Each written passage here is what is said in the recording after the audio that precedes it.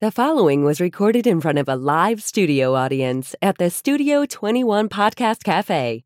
This is the United Podcast Network. It's the Cigar Authority After Show, and it's brought to you by Roma Craft Tobacco. Since 2010, Mike Rosales and Skip Martin have focused on the simple and time-honored task of combining quality tobacco, experienced craftsmen, and the right amount of time to bring you cigars worthy of the legacy of the centuries of premium cigar craftsmen that came before them. Whether you are revisiting the anti-prohibition era mindset of intemperance or getting in touch with your more primal side with a Cro-Magnon and Neanderthal, you are sure to find a blend in the Roma Craft house of brands that fits the exact balance of flavor, strength, and body you are looking for in that moment. When you're finally able to take a short break from the world to relax and enjoy a cigar, the last thing you need is a complicated sales pitch.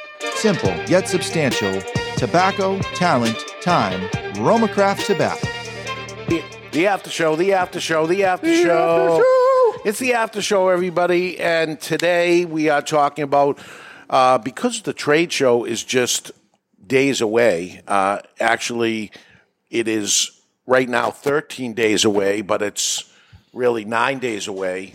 Yeah, we got a little issue with his mic there. 9 days away because today's Wednesday. In order to get ready for a trade show, and we are doing this right now, you have to make room to bring in the new products because some of these people are smart enough that when I place the order, they're going to actually ship it while I'm there. And sometimes the orders actually beat me home. The race is who's going to get there first, the cigars or me getting back. You can't just expand your store? You can't add another like 300 square feet I wish I could. But this has been happening, again, 37 years I've been in the business.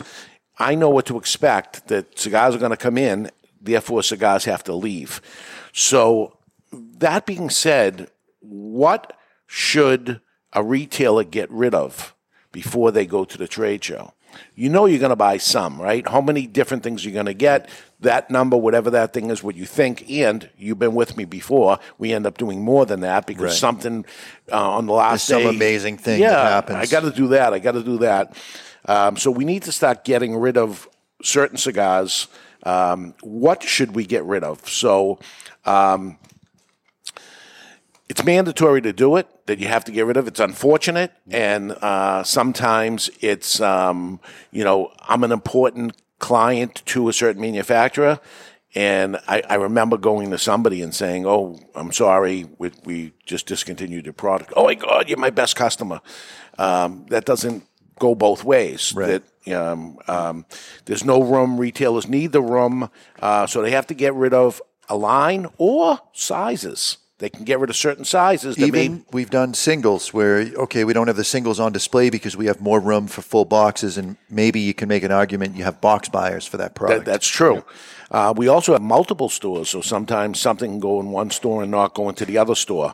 So something has to go, but what and why is the question here. So obvious answer is the slowest sales lose. You would think this moves the slowest. You can look at the bottom of our report and say, here's the stuff at the bottom. Let's just get rid of the stuff that's at the bottom. It's never that easy. That's typically where the most infighting happens. Correct. Because one store will say, oh, but Joe, that's what he gets all the time. Correct. And he comes in every single day and gets a few of these, and you're going to get rid of them, and what am I going to do? And this guy he won't smoke anything but. And the last thing you want to do is lose a customer. It takes forever to get a customer. It takes 1 second to lose it. Hey, Joe, we're discontinuing that. It's not moving. I buy it every single day. I'm a good customer here. I buy 3 cigars from you every single day, and this is what you're going to do to me? I'm going to go shop somewhere else. It goes personal. Yeah. So those are the people you take care of. Like we have a guy in mail order who buys 6 boxes every few weeks of the same brand. That brand has been discontinued. So we bought the last 120 boxes that were left. For 6 at a time. For 6 at a time. And hopefully he doesn't die or brand switch. Yeah, he hasn't brand switched as long as I know him. Yeah, okay. So sometimes you have to go the opposite way. Yes. Yeah. So this is and again, with 90% of the people listening are consumers that are listening to the show. What do you care? Because I need you to know the dilemma that goes through the retailer at that point. And it's nothing personal, but what's new is what people are asking for. So we're going to bring in what's new. Something has to go. So is it again the slow mover?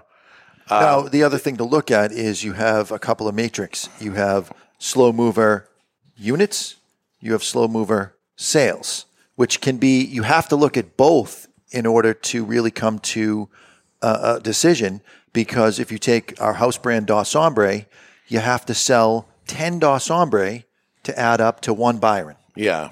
So if you look at Byron and you say, oh, we only sold one Byron today, well, that's $30. We sold 10 Dos Hombre. That's $30. Yeah.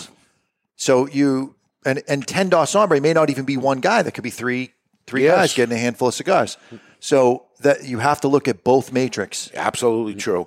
And even looking at a slow mover, if you have a slow mover that's gaining momentum, a growing slow mover, you don't want to get rid of that. This thing has potential. Everything is a slow mover at the beginning. Maybe actually not the release of it. You get a little blump of the release, then it finds a level, and then it either goes up or down at that point. What's a blump? Blump. A bump. Okay. Just checking. I didn't know if there was a new term that you found on the Wikipedias. In Urban Dictionary? Yeah. Is the slow mover getting a buzz and about to pop? And this is an educated guess. So you say, oh, brand X, it's a slow mover. It's been out there for a while.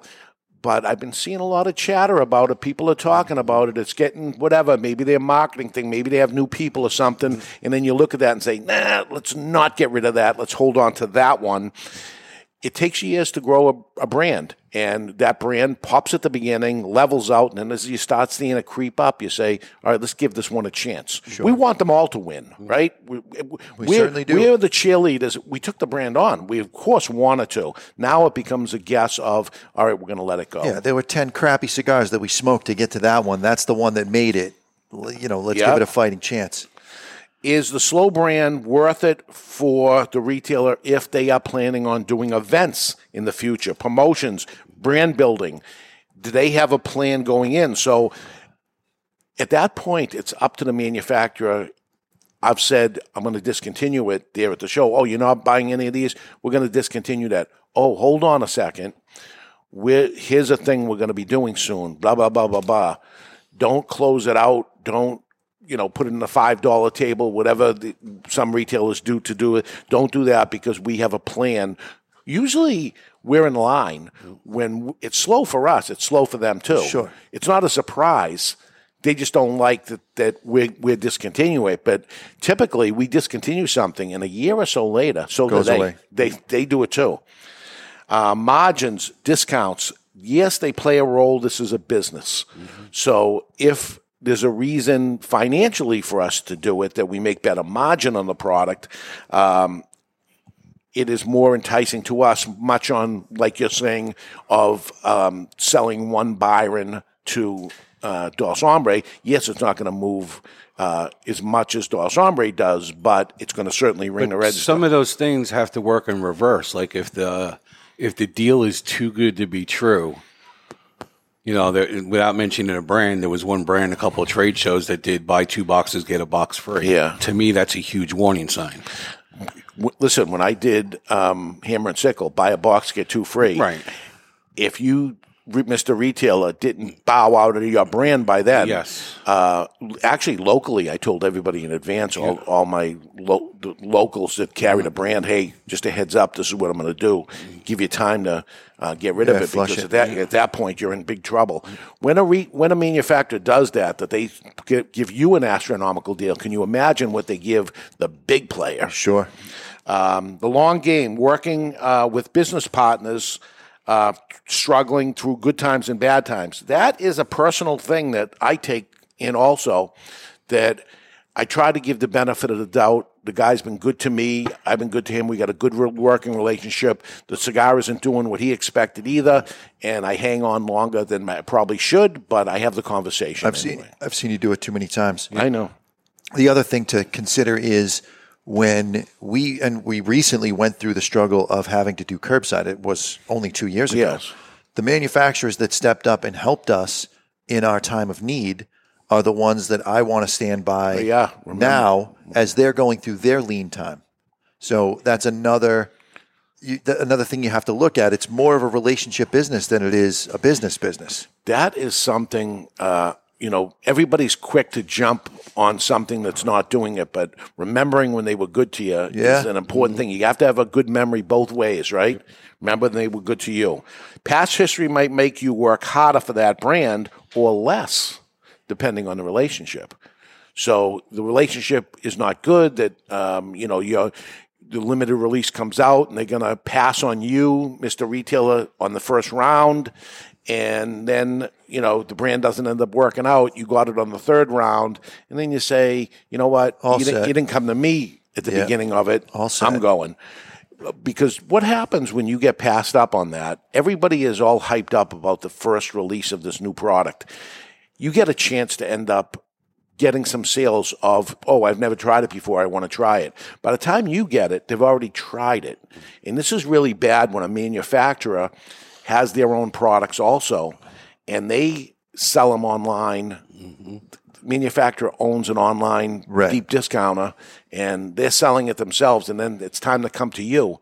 My customer, I saw somebody in the lounge smoking it, and they're not supposed to smoke other cigars in the lounge. So, or I remember one day somebody said, hey, the new such and such, have you had it? And I said, no, it's coming in Tuesday. I'm all excited to have it. He pulls one out of his pocket and gives it to me. That means he bought it from them. Right. And they were selling it before me. People say the cigar industry is a relationship business. True.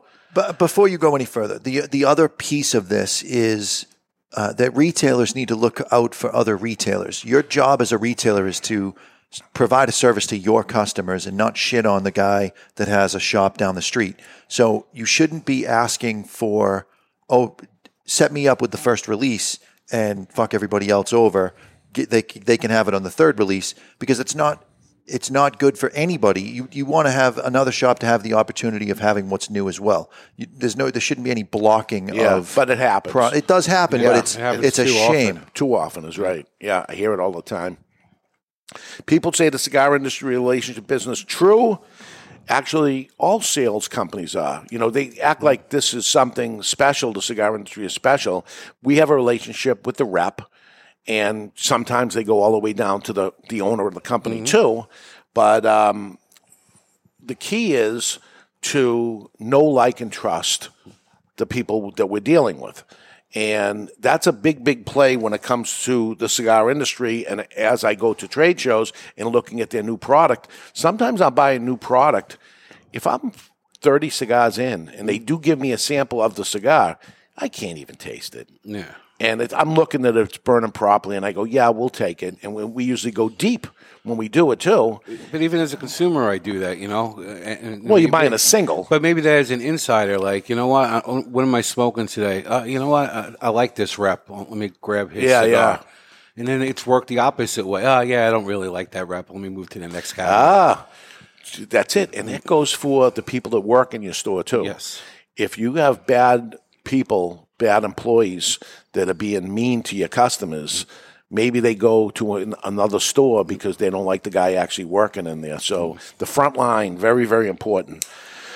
The question is, these manufacturers, do they have the strength and power to handle about what's to happen to them? It's time for Incredible Feats of Strength, brought to you by Camacho Cigars. For 6 decades, Camacho have been working hard to build the best damn cigar around, and they have gotten through it all by sticking to their vision. The strength to do anything they set their hand to. Camacho Cigars. See, Chrissy, I threw to you. You didn't even know it, but you were there. Barry was there, too, and it was a seamless segue. Good it was. I have the top 10 feats of strength done by humans ever. This dude is George Olsen. He's Swedish, and he's a Guinness Book of World Record holder. He's no stranger to lifting ridiculously heavy weights, and he routinely powers through insane squats and deadlifts. But it's his 17-foot pull of a 10,300-ton ship that takes the cake. It is the world's record for the heaviest boat pull. George Olsen. On land. Yeah. I believe they had that at sea. In the water. He moved the ship. 17 feet. He moved it 17 feet, like with a rope. It's the only way I can see it happening. I mean, put your feet on the dock. You can only push it so many inches, and then you're in the drink. Wow.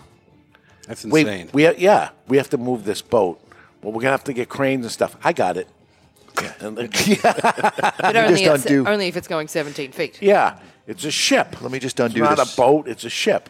I would imagine. I've seen heavy pulls like this. The dudes have to have themselves anchored. It's not like they're just gripping with their toenails. You know, they're anchored onto something, and some brute strength going on there. That's crazy stuff.